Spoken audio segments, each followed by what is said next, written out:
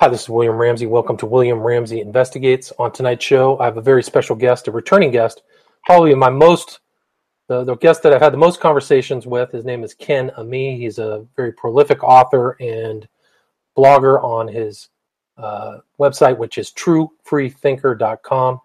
He's done so much great, fantastic research and written these very timely, important books. And I've already had two discussions with him. The first discussion was about his book, The Apocryphal Jesus. We had that, a 3 months ago maybe, and then last month we talked Aleister Crowley's influence on pop culture, how an obscure occultist influences culture from beyond the grave. That was about Aleister Crowley's influence on music and TV and kind of anime and things like that. So on tonight's show, we're going to talk about another book he has published. The title is From Zeitgeist to Poltergeist, a consideration of Richard Dawkins' Polemics regarding atheism, communism, Nazism, and evolution. So there's a lot there to consider. I've read about half the book. It's a great book, very well researched. He makes some terrific points that we're going to go over tonight. So Ken Ammi, welcome to the show. Pleased to be with you again, William. Every time, it's just such a pleasure. Likewise, man. It's great talking to you. You know, you just have such a great referential knowledge, and these books are really wonderful, timely books. So I hope that people will take time out, go to Amazon.com and take a look at all your books. They're definitely well worth reading, just like this one. But talk a little bit about yourself if you can to the audience, and then talk a little bit about how you came to this book about Richard Dawkins and other atheists. Well, the relevant portion of my background is I actually thought about this ahead of time, is to mention how I ended up becoming active online. And it was precisely because I was listening to lectures by atheists and debates with atheists, and I just could not believe the kind of stuff that they were getting away with. I mean, logical fallacies, historical blunders, just inaccurate information right and left. And it made me want to put something out there and start writing about the incredible amount of misinformation that these guys were putting out there. Interesting. And that was really the first thing I started doing online, and it really just kind of grew and grew and grew from there. So Richard Dawkins has definitely been on my radar for a long time, and that is the premise of the book, is mostly him and secondarily Sam Harris, what they have to say about communism and Nazism with relation to Christianity. And and for people who aren't familiar with Richard Dawkins and Sam Harris, can you talk a little bit about their backgrounds or the relevant books, if you recall any offhand? Sure. Richard Dawkins is retired now, but his title was the Professor of the Public Understanding of Science at Oxford University, where he also taught biology. I would say he was teaching evolution, which are two very different things, but his final title was the interesting title, Public Understanding of Science. Of course, what he really was doing is being the professor of the public understanding of atheism. I mean, right. So there's a correlation between Darwinism and atheism. Right. And okay, I mean, I understand that if he was teaching biology, he was definitely doing a lot. He's very well known, actually, for his ability to elucidate biological functions and to make them really interesting to learn about. And I think that's actually wonderful. But when you listen to him or read him with a discerning eye, you recognize where he is making scientific statements and then where he's trailing off into statements based on an evolutionary worldview philosophy. Right. He has stated that Darwin made it possible to be an intellectually. Well, I came to realize that what he really meant by that is that he is intellectually satisfied by weaving together Victorian era tall tales about how things might have been or how they came to be and how they happen. And to him, that's intellectually satisfying. And a lot of people confuse that for being science. See, there's this like intermixing. That's the problem, is there's this mixing together actual science with opinion and philosophy and worldviews and schools of thought, attempts to protect one's preferred theories, and the discerning reader really needs to ask all along the way, either reading or listening, what part of this is actual science that's observable and repeatable, and what part of it is philosophy. It's like storytelling. There's definitely a lot of that and the kind of things he says. So going down the line, let's say in the late 70s, Selfish Gene was a very good book by Dawkins. Then the book. You're coming in and out there. If there's a way to kind of. Right. I mean, the most popular recent one, of course, is The God Delusion. And that's where Dawkins really stepped well beyond his field of expertise, his field of schooling, and decided to take on theological issues. Now, what I found interesting is when the book was first coming out, he said, people are going to read this book and are going to convert away from theism because of it. Then he said, well, fence sitters are going to definitely become atheists. And then eventually he ended up saying that it was a book that was meant to be, quote unquote, funny, amusing. His words. So, it was going to be like a book that would just convert you on the spot. And then eventually when it, obviously got so absolutely beat up on logical and theological and historical and scientific terms that he ends up saying, well, it was meant to be funny. And after he gets kind of caught in all of these fallacies, correct? I'm sure, especially since retiring, he's basically been a professional atheist, right? He's very public. Yeah, he's on in all kinds of lectures, and people have him on his shows to discuss his positions. I was just going to say. So, and then you addressed some of his kind of positions regarding these kind of fascist movements, Nazism, communism, and can you kind of lead us on into that? Sure. Let's not forget to introduce Sam Harris real fast. Okay. And, so Sam Harris, another pop atheist, he. You're coming in and out there. Close to your microphone. Okay. Yeah. Are you saying to be close or not be close? I don't know. I don't know what's happening, but you're definitely coming in and out of transmission. Okay, good. I'm just sitting here barely moving, so I'm not sure what the issue is. Okay, maybe it's just the connection. I can hear you fine now. Okay. So Sam Harris. Okay, yes.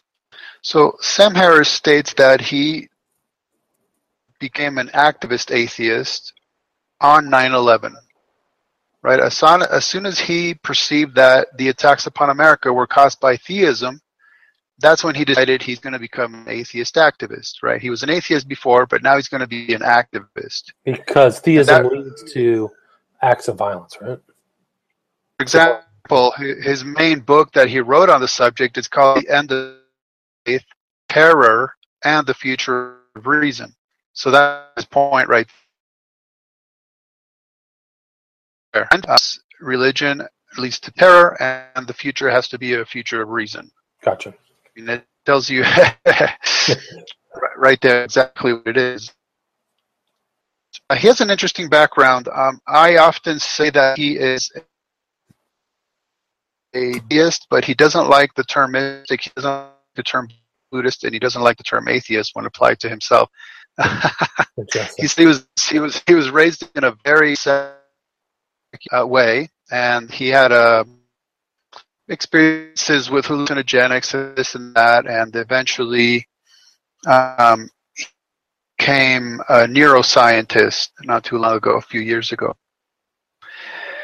I can't help but point out that he's a pseudoscientist, right? Technically he's a neuroscientist, but I call him a pseudoscientist because I know for a fact, based on his statements, that he came into the science with a preconceived notion in mind. So what he's doing is biased based on his atheist worldview. So let me just give you an example. This is before he was a scientist. Edge, the World Question Center, asked him the following in 2005. What do you believe is true even though you cannot prove it? Okay, he says, what I believe though I cannot prove is that belief is a content-independent process, which is to say that beliefs about God, to the degree that they are really believed, are the same as beliefs about numbers, penguins, tofu, or anything else. And what he goes on to talk about is once the neurobiology of belief becomes clear and its stance revealed as an all-purpose emotion arising in a wide variety of contexts. So you can see he's already expressing his interest in neurobiology. And he says when this happens, we will then have additional scientific reasons to declare that mere feelings of conviction are not enough when it comes time to talk about the way the world is.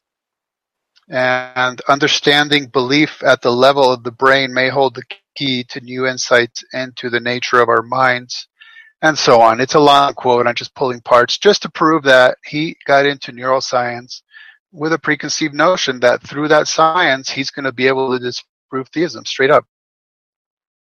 Right. I mean, he's truly an empiricist. I mean, he's coming in as an empiricist. The only thing that you can perceive is from your own sensory experience, thus the brain or whatever, the neurobiology, right? Belief comes from the brain. Isn't that right? Do you agree with that position? Right.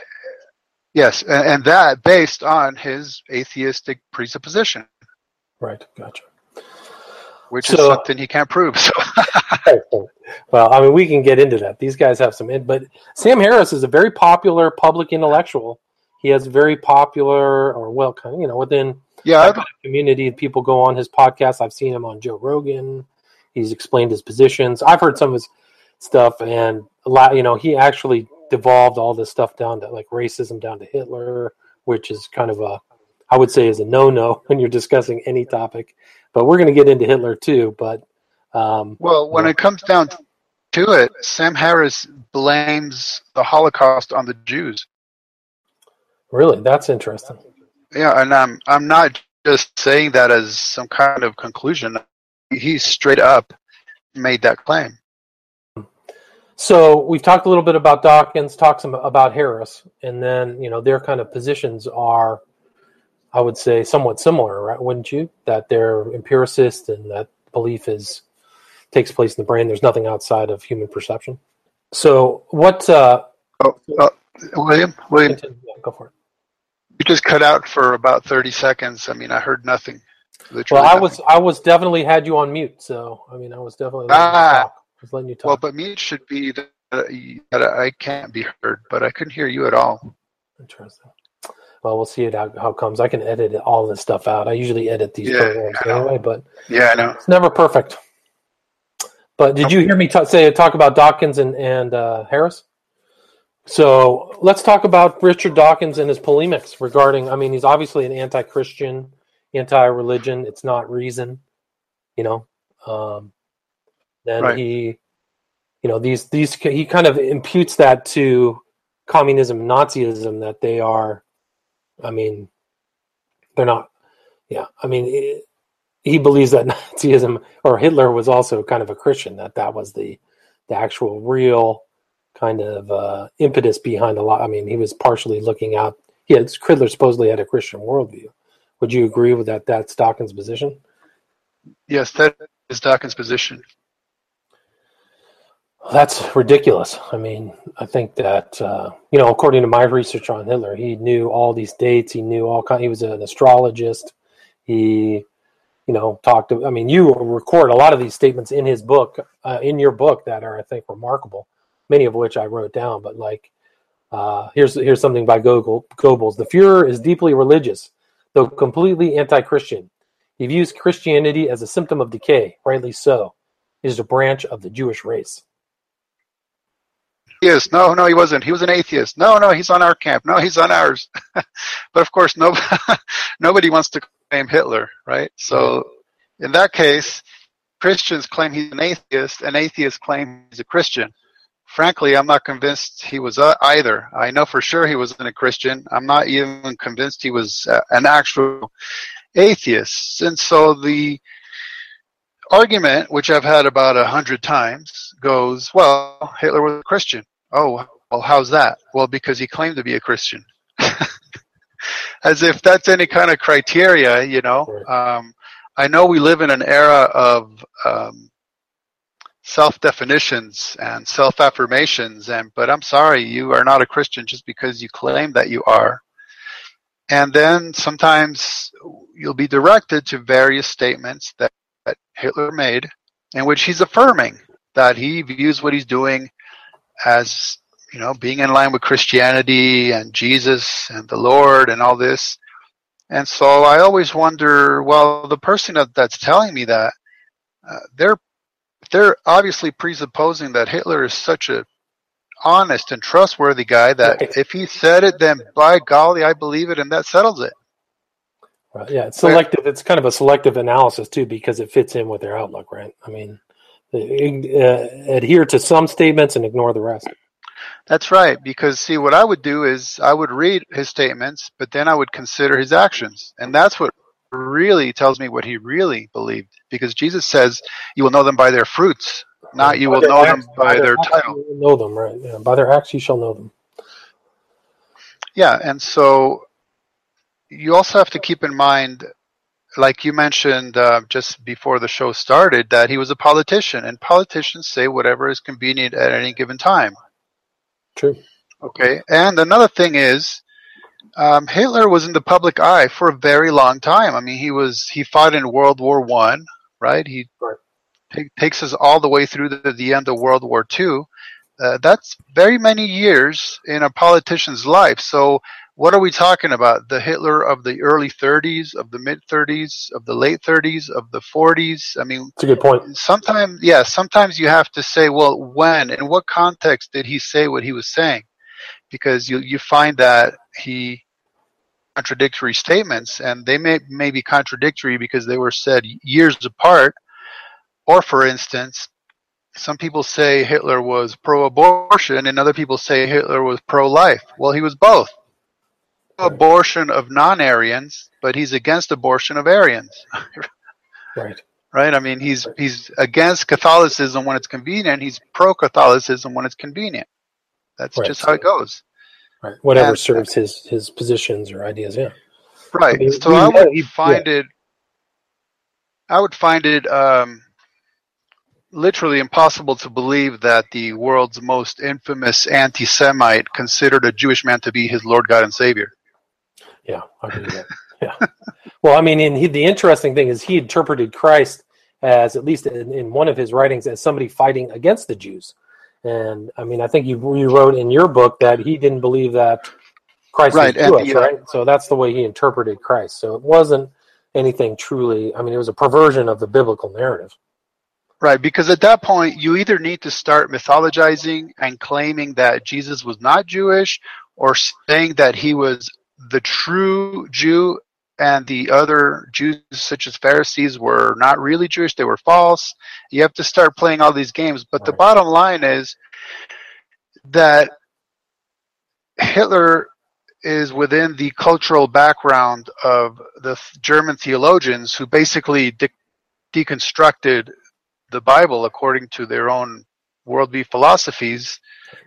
And so what happens is, what you end up in Germany is a movement called positive Christianity, which is, you know, Christianity missing all the stuff that would actually make a Christian. And it's like a positive name too. Like, this is the positive stuff. Let's excise all these other statements. Right. And so even if every day of his life Hitler said, I'm a Christian, you would have to say, well, define that for me. What does it mean to be a Christian? Because the right churches that were being established move the Bible and replace it with Mein Kampf. And so what kind of Christian church is that? Right. Well, right? that's it. I mean, positive Christianity was involved all kinds of racial purity laws and ideas, Nazi ideology. Yeah, so it was basically something like maybe you'd see here in the States among white supremacist. I forgot this one group, but like they, turned Christ into an Aryan, Yeah. something which is a joke. And so you can't just go by labels and titles and words. You have to dig into the definition, and that would sometimes require you to know something about the historical and cultural background. Yeah, I agree. Like I can't tell you, now I'll grant you this is low-hanging fruit kind of stuff, but I can't tell you how many times I've had atheists tell me, oh yeah, but the belt buckles. The Right, belt that buckles says it said all, God right? be oods, right? It said God with us. Oh, so that means that they were Christians because God. Because of one thing, yeah. And you wrote in your book that was actually pre-Hitler, so that was something from the Prussian army or something like that, right? Right, it's over. And I don't know how that matters anyway. Like if I wear a belt buckle from the professional rodeo organization, does that make me a cowboy? Right. I mean, seriously, this is just what it comes down to. Proving to me is that Nazi propaganda is alive and well today because people just keep on repeating it. Right. Good point. Yeah, that's right? a good point. Yeah. Yeah, I mean, it's everybody else's fault. Yeah, no, I mean, it's all there. I mean, but if you look at the acts of Hitler, he broke all these treaties that he had, the Ribbentrop-Molotov agreement, invaded Russia. I mean, he really took all that stuff with pieces of paper, the agreement with the British, Neville Chamberlain. All those things were broken. Didn't care anything about that. So all these agreements that he promised to, he didn't even adhere to. So, yeah, more in line with do what thou wilt than anything having to do with Christian inaction. Okay, we're back talking again with Ken Ammi, talking about the positions of noted atheist and Darwinist Richard Dawkins regarding Christianity, communism, Nazism, and kind of the modern kind of 20th century and these cataclysmic events that took place. So we kind of got to talking about Dawkins and his opinion and his ideas about Hitler. So Ken, if you'd like to kind of continue on that premise or that position. Well, the basic point that Dawkins and Harris and other pop atheists are making is basically to blame Nazism and all kinds of atrocities throughout history on theism, and then turn around and claim that atheism is as white as snow. I mean, they're completely blameless because nobody ever takes an action based on a lack of belief, is the way they like to put it. Interesting, yeah. Which is, I mean, that is just logically and philosophically a train wreck to argue both those things. Right. It's remarkable that they can get away with that, too. Looking at 20th century history, admitted atheists, people like, I think Lenin was an atheist, Trotsky, right, Stalin? Yeah, Mao Tse, all of them. Stalin, and when I talk about atheism in relation to the atrocities of the 20th century, I do not count Nazism in there. I kind of have them as a separate entity. And for what reasons? What's the rationale? Just because I don't feel comfortable outright concluding that Hitler was an atheist. You know what I mean? Right. I would definitely say, as we've reviewed, he's definitely an anti-Christian, but more of a social Darwinist. Right. He made those statements over and over again, Yeah, struggle. Yeah, there's a point in the book where I quote Darwin and I quote Hitler, and I falsely attribute the quotes to the wrong person, and then I tell you, I accidentally, which I didn't, it was on purpose. Right. I put the wrong name on the quotes. Why? Because you can't tell them apart anyway. They're saying the same thing, which is not, by the way, to say that, obviously Darwin died long before Hitler came around, but Hitler and people like him who were attempting to apply evolutionary concepts to humanity were very blunt about what they were saying. Now, the key thing for me, when we take the atrocities of the 20th century as a whole is that, yes, within merely a few years, atheists mass murdered more people than anyone else could have ever hoped to have done. Right. Especially in the Soviet Union. What's Soviet Union body count? 60 million or 50 million or something? Yeah, I mean, altogether, I mean, everywhere, right? Cambodia, China, Soviet Union, you're talking roughly 200 million. It's just an incredible slaughter, you know. Now, here's the thing, okay? Here's what I make sure to emphasize when I discuss this, is those numbers are not people dying in war against other nations. Those deaths are people being mass slaughtered by their own regimes. Right, democide, right? Right. It's not... I mean, the body count from war during that era is a separate issue than the fact that because of their atheistic evolutionary worldviews, these atheist leaders viewed their very own people as, you know, bioorganisms, useless or worthless eaters, right? People who are just consuming, and why not just get rid of them? I mean, it's better for the rest. In fact, they might not even have seen them as their own people. These are just like less evolved primates. Right. And right. So I think the Nazis definitely felt that way, but I think that in these communist, you know, upheavals, they thought that people who weren't supporting the socialist utopia, those are the ones that had to go, you know, and that was the excuse to get rid of them. So it was kind of like they were lesser. You're not on with the program, okay, psst. You know, purged. Right. So that to me is very significant because these were not soldiers. These were not people fighting battles. These are people literally being mass murdered based on nothing but a worldview philosophy. Right. And what I hear back quite a few times, I've heard back from atheists saying, well, those numbers were just really so high because we've reached a certain level of technology where it made it a lot easier to kill a lot of people at one time. But, I mean, what kind of technology exactly does it require to starve people to death? Right. I mean, it actually requires a lack of technology. And how much technology does it require to put one bullet inside of one brain and then fill up a mass grave? I mean, no. Sorry. Well, you made a really excellent point in your book when you brought in Solzhenitsyn talking about how, you know, there hadn't been mass murders until this, and then all of a sudden, you know, Russia was relatively peaceful, and then these cataclysmic slaughters took place, you know, and I thought that Solzhenitsyn made some amazing points, you know, about that. But yeah. Right. And before him, Friedrich Nietzsche, he had literally predicted that would happen. Wow, fascinating.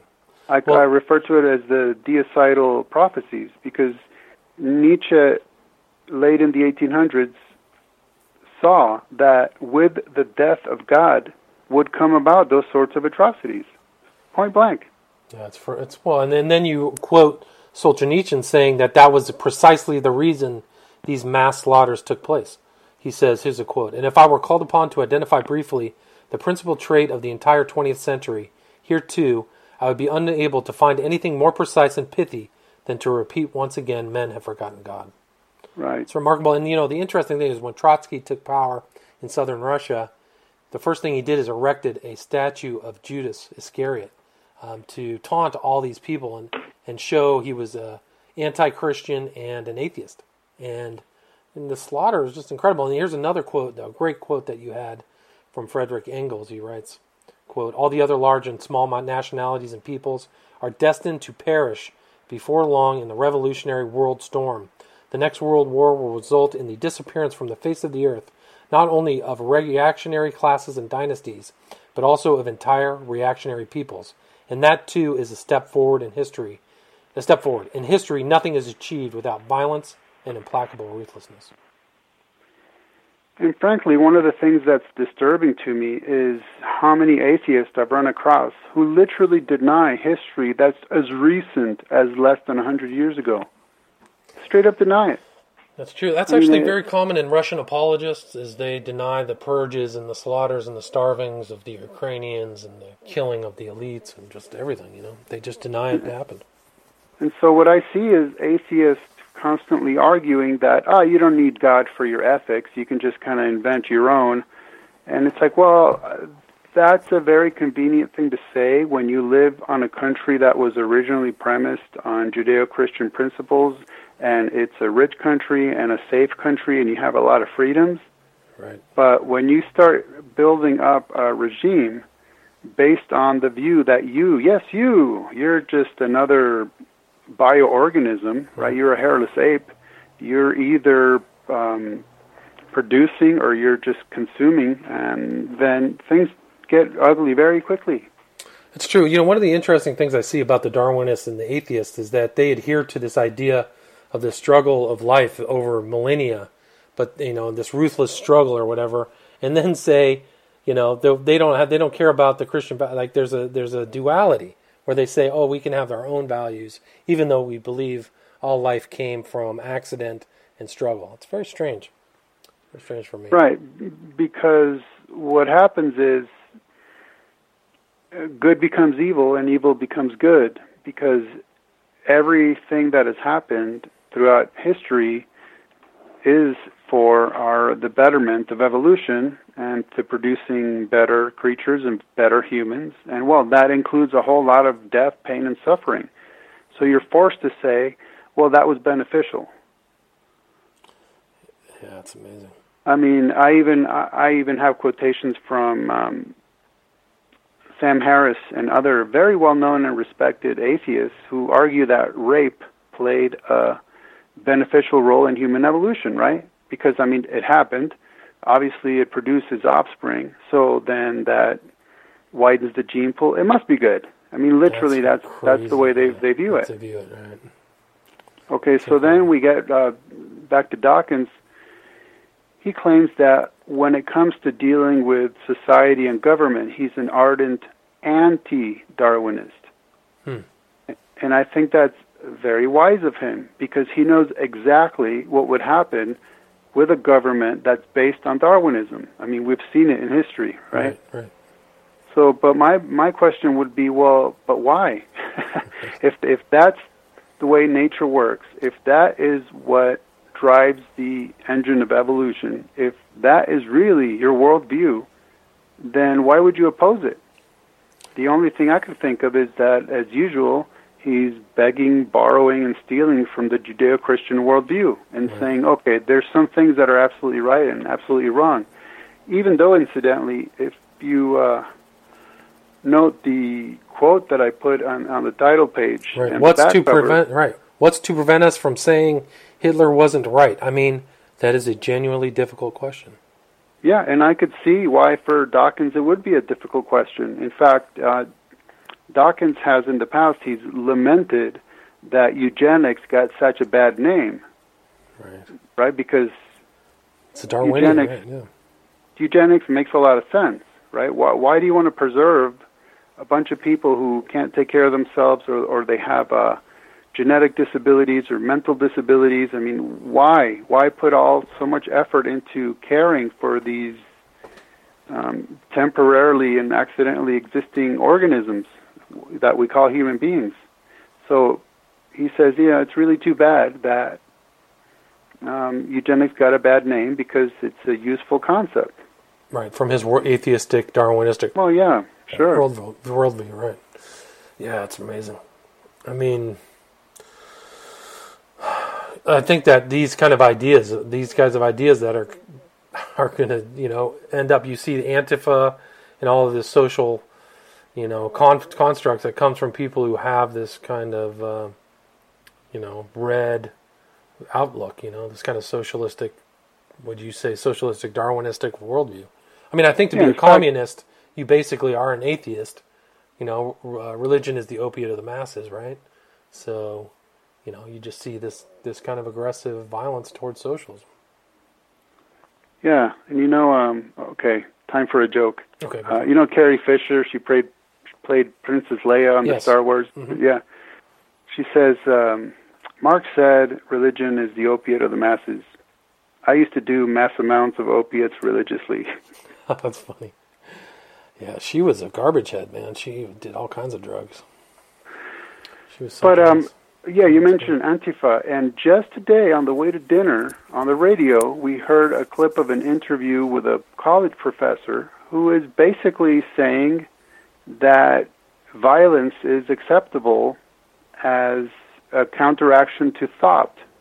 I mean, if you are expressing a point of view that he and people like him find objectionable, it's perfectly acceptable to be violent against you, just because of what you're saying. It's remarkable. Okay? And now listen to what Sam Harris wrote in The End of Faith in 2005. Some propositions are so dangerous that it may even be ethical to kill people for believing them. Wow. I mean, that's what we're up against. And that if you quote that to certain atheists, they'll go after you for not understanding his wisdom. Right. And his delivery is so middle of the road, passionless. I mean, it's really something else that he pro-rape, pro-kill. I mean, it's kind of like the sneaking, violence, in those terms. Well, yeah, I mean, let me qualify something. I would not say he's pro-rape. He recognizes that rape within our society today it's not legal or ethical, but he can admit that it had its place in human evolution. In fact, let me quote to you what he said about the Holocaust. Okay. The gravity of Jewish suffering over the ages, culminating in the Holocaust, makes it almost impossible to entertain any suggestion that Jews might have brought their troubles upon themselves. This, however, in a rather narrow sense, the truth. Okay? So why in a narrow sense is that the truth, that they brought the troubles on themselves? I'll get back to that in a second. Okay. I was mentioning that within the context of making sure we understand his statements about rape, because here he blames the Holocaust on the Jews, and then when Muslim women are raped by non-Muslims, guess who he blames? He blames Muslims. Well, how's that? I didn't know exactly. That. Yeah. How is that? Well, he says, if Islam didn't have such a strong taboo against rape, then Muslim women wouldn't be raped by non-Muslims, because the non-Muslims are raping them just to make it almost impossible for them to keep functioning normally within Muslim society. Okay. And so that's the same thing with the Jews, because the Jews have always had this concept of maintaining their own identity, right? Their own non-assimilation, right? Right, and that's why he's saying that. Well, yeah, you guys just, played this non-assimilation game to the point where it became easy to target you. You just made yourselves targets, so it's your fault. Interesting. That's and this guy is a champion of reason in our modern age. Right, that's it. It's like human reason. There it is. It's uninspired, cold, non-empathetic. It's remarkable. I mean, a lot of people take him seriously. I read one of the entries. I think I read the intro to The End of Faith, and I laughed out loud. I think I told you that before. But I literally read a page and a half, and I was like, this is a joke. This is hysterical. He has no idea what Christianity actually means. They kind of it's kind of like you pick and choose your own facts and make up a narrative. And that's right. Because could I start a violent, militant, oppressive organization and claim every single day that we're Christians? Sure, I could. Right. We've already talked about this. People do it. Yeah. But it's not obvious enough that people get it. That doesn't mean it is. Right. That doesn't mean it is. So I would have to say, well, okay, let me think back. Did Jesus do things like this? No. Okay. Did his apostles? No. Did his disciples? No. Did early church leaders? No. Okay. To where do we want to go to say, violent oppression, that's definitely Christian ethics? What? I'm going to have to respond to the Crusades or the Inquisition? I mean, we're going to have to go historically and culturally so far away from Christianity's founding principles that I have to answer for that as if that's as legitimate Christianity as is the New Testament Christianity? No. Yeah, agreed. In fact, I can condemn those actions on absolute terms where atheists can only condemn them because they feel like it. I mean, that's just putting it very bluntly. And I'm going to look up a quote if you want to make a few statements. Okay. Yeah. Well, I was just going to say that, there's a lot of great information in this book. I definitely recommend the book. The picture on the top shows a propaganda poster that was designed by the Nazis of a Nazi knife going through a Holy Bible. I mean, it's pretty clear. That's a pretty clear indication that it says this is the enemy. This poster was created by the Office for Emergency Management, Office of War Information. So, I mean, it seems pretty clear that they knew exactly what was happening. Now, imagine a U.S. government agency nowadays putting out a poster like that. I mean, they'd get sued by American atheists. Yeah. Oh, that's true. That's a good point. Yeah. So let me give you an example of why I said the only terms on which atheists could condemn those things is because they feel like it or because they're borrowing Judeo-Christian ethics. This is a statement made by someone who went by the name of Dave from the ISU Atheist and Agnostic Society. Okay, here's what he says. Okay. Now, this statement is, I consider it the strongest premise upon which an atheist could base condemning anything. And I'm not even kidding. This is the best they got, in my opinion. You'll see why. So he writes, so, why is Adolf Hitler wrong? Because he murdered millions, and his only justification, even if it were valid, was based on things which he should have known were factually wrong. Why is it wrong to do that? Because I say so. Wow. Incredible. I'm not even kidding. That's what he wrote. And to me, I love honesty, even when it's that shocking, but that he recognizes, Hitler should have known better, and he still did it, and why was it wrong for him to do that? Because I say so. That's all I got, because I say so. All right, that's amazing. Of course, the problem now becomes, okay, so now it's good old Dave from a university against a horde of neo-Nazis, and let's see who survives that fight. Yeah, I mean, I don't know. If the Nazis really kind of adopt all this stuff of Hitler, I would say, it could get worse. I mean, it's amazing. One of the heads of these Nazi groups is a guy who loves Crowley. He's an OTO member. What's his name? Saul Invictus or something like that. He was at Charlottesville. But these guys, I don't know. They get stronger. You never know what could happen. I think that Trump just came out and actually put something in writing condemning these white supremacy groups, but I haven't read it yet. But, I think we've done about an hour of talking about the book. Is there anything, I don't want to go over anything. I'd highly recommend this book, but is there anything you'd like to talk about that we missed or haven't emphasized? Maybe just review a couple of the chapter headings just to give a better idea of what's in the book. Great, let's do it. Because to me, the chapter headings are just a lot of food for thought.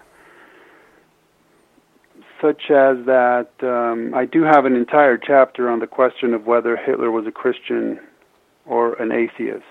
I have an entire chapter on that. Right, yep. Then I have one that I call the Deicide and Misanthropic Prophecies, and that's the one about Friedrich Nietzsche, how absolutely right he was in foreseeing what was going to come in the near future, and it came. Right. Slaughter. Then maybe an odd section, because an atheist, I'd have to look to see if it was Harris or not, asking if the Holocaust would have happened if Hitler had been a Buddhist. So then I go into the Buddhist worldview and how that has been applied towards, for example, the Bushido Code. And yeah, of course, you have entire clans of warriors based on Buddhism, not to mention the kamikazes.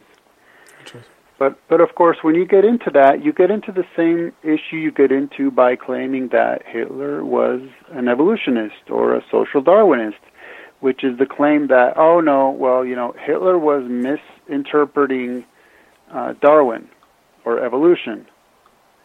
Well, for one, I would like to see if Hitler or me, if I'm misrepresenting evolution, well, can someone show me the theory of evolution?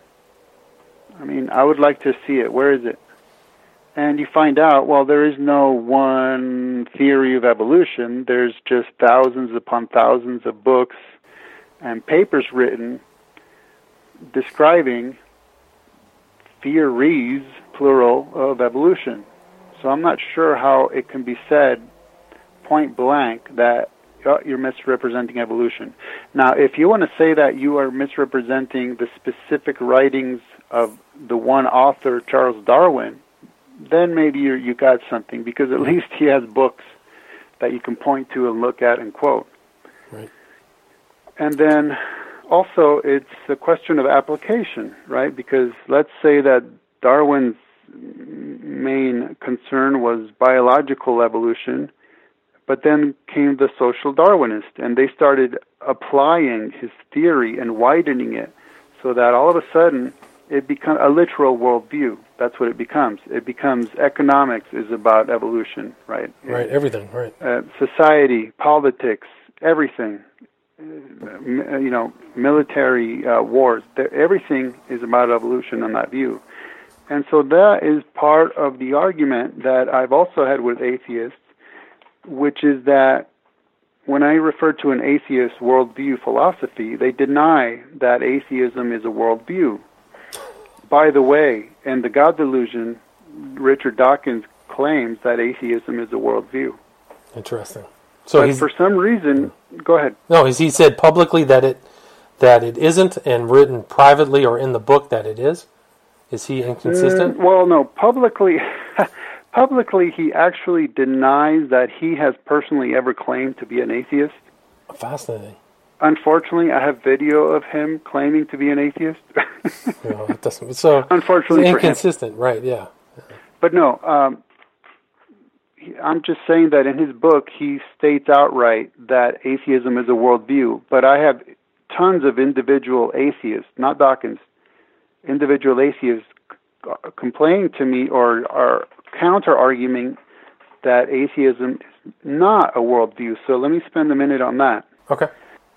So they would say it is not a worldview because there's no systematized, coherent set of atheist beliefs about everything, right? Like morality and aesthetics and society and what have you. In other words, there's no systemized concept for an atheist to all point to and say, yeah, that's us. We all believe that. Well, I mean, to me, that's a bit of a mischaracterization of a worldview because, of course, for instance, you and I, William, we're both Christians. We both hold to a Christian worldview. That doesn't mean that we agree on absolutely everything because what a worldview turns out to be, it's a core, right? It's a premise. It's a fundamental assumption. It's a presupposition in a way. They're kind of like the glasses you put on your face, and then so everything that you see is filtered through that worldview, which is the core. So that let's say that when you think about the things I mentioned, aesthetics, ethics, politics, all of those would be filtered through that core worldview, and they become part of your worldview once you systematize them accordingly. So that let's say tomorrow we might learn something brand new. Maybe we discover a new planet or a new species of insect. That would be something that was not in our worldview because we didn't know about it. Well, now we learn about it and we systematize it by filtering it through, understanding it through our worldview. Right. All right, so what very simply, what I've devised is just a question to ask atheists. It's like, okay, well, if atheism is not a worldview because it is merely one opinion on one issue, which is the issue of God's existence, then tell me, where in any area of your thinking do you make place for an actually existing God? And when the answer is in no area whatsoever, I go, well, there you got yourself a worldview. That's atheistic. Right? When there is absolutely no place in any part of your thinking about anything for an actually existing God, then that means atheism is your worldview because you're viewing absolutely everything through your atheistic presupposition. Right. So there you have it, and I got into that because of talking about Buddhism, and is it misinterpreted when it's used to justify military actions? Well, is evolution or Darwinism misinterpreted? Is Christianity misinterpreted? And so it's interesting to get into these issues. Agreed. Definitely agreed. Then, please continue. One chapter I have, I call it what the Richards, that's Richard Smith and Richard Dawkins, didn't bother mentioning, because I found that interesting when Dawkins is playing off of the claims of Richard Smith. Boy, I noticed so many things they didn't bother mentioning. And what it does is it makes their arguments very self-serving and convenient, because they're only telling the parts of the story that make them seem as if they're correct. But if you know better, then you know, boy, there's so much they're not mentioning it that actually topples their claims. Interesting. And why? I have Go ahead, please continue. Yeah, then I do have a section on showing the anti-Christian nature of Nazism, such as the de-Jewification of the Bible, as the Nazis called it, and the establishment of Nazi Reich churches, which just make it absolutely clear. I mean, right. If Christianity was basically to them it's just something to be used. Yeah, it was like an just something tool to be used, yeah. And something that had been so misdefined and redefined that if they were to call themselves Christians, that would mean something absolutely foreign to any traditional Christian that has lived throughout the past 2,000 years. And I think that was part of their thing, is just to syncretize it with Nazism and turn it into Nazism. You know, I mean, you talk about. I think there was a thing in there about Alfred Rosenberg, arguably the ideologue, one of the main ideologues in the Third Reich. You know, just going in and manipulating these churches and changing them to under the power of the Nazis. And yeah, it's incredible. Yeah, I review part of the whole history of of the different things that the Nazis were doing to try to just completely take over Christianity. And I'm not the first one who thinks that had the Holocaust gone on much longer, then the actual traditional, genuine Christians would have been next into the gas chambers. Yeah, I think you're right. I think that's where they were headed. They were throwing the Seventh-day Adventists in the camps, and people who spoke out, and I mean, that's something that to me, as a Jew, right? I'm a Christian, but I'm a Jew. Also, to me, it is important to say, remember, it wasn't just the Jews were the main focus of the Holocaust, but basically anybody, absolutely anybody that got in the way of Nazism got the similar treatment. Well, they didn't even throw the Polish intellectuals and the ruling class into a camp. They just systematically killed them all. So if you were anything on the upper crust of Polish aristocracy, they just murdered all of them and tried to turn Poland into Lebensraum, And and they obviously weren't very nice to the Russians. 1/8 of the entire population of Russia was murdered. So there was just murder everywhere. It was incredible. And even though, the Night of the Long Knives in 1933 presaged further murders. Solidified Hitler's power, destroyed all the records, killed 1,000 people, and Hitler was uncontested from then on. What was the Reichstag fire? Was that 33 too? I don't remember. I'm sorry? When was the Reichstag fire? Do you remember what year that was? Oh, the fire, I don't off the top of my head. It was 1933 too. So the Reichstag happened, blame it on the communists, and then Night of the Long Knives. And yeah, I have an entire section here from quotations from different communist leaders just stating outright, yeah, this is why we're doing it. Because of natural selection, because of evolution, because of materialism. That's what it's based on. I mean, they were very open about why they were doing what they were doing. Just very straight up. It's based on worldview. Yeah, your worldview matters, and yes, it motivates your activities. Yeah. Right. Or in German, the Weltanschauung. The Weltanschauung, right? They had their own nifty little world for it, and that was it. Lebensraum, inferior, superior races, survival of the fittest.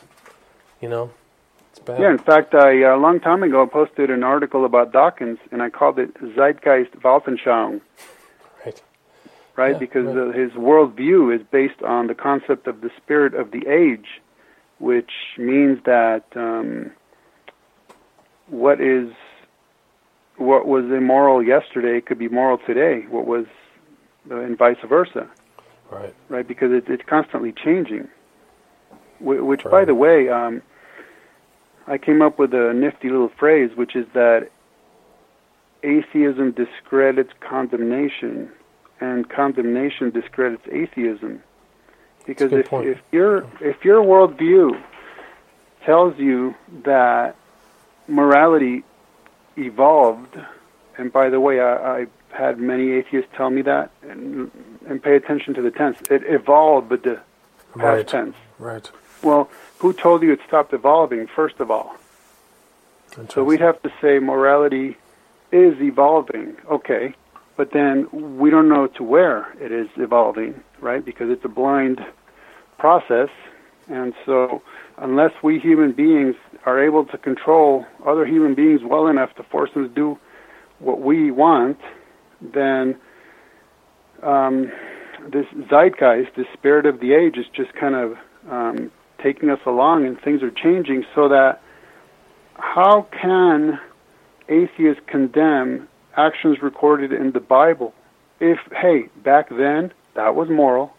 You have no right to say, because today that's immoral, then we get to condemn the past. That's just illegitimate based on their worldview. I mean, whatever happened to this concept of evolving morality?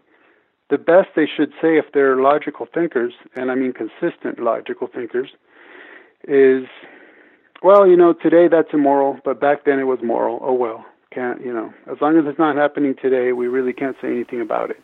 We can't judge it, can't condemn it, right? Right. I mean, if you're going to be consistent, if morality changes, well, then you have no right to complain about what happened in the past when something that you today say is immoral, well, back then they were saying it was moral. So there you go. You've just discredited your ability to condemn.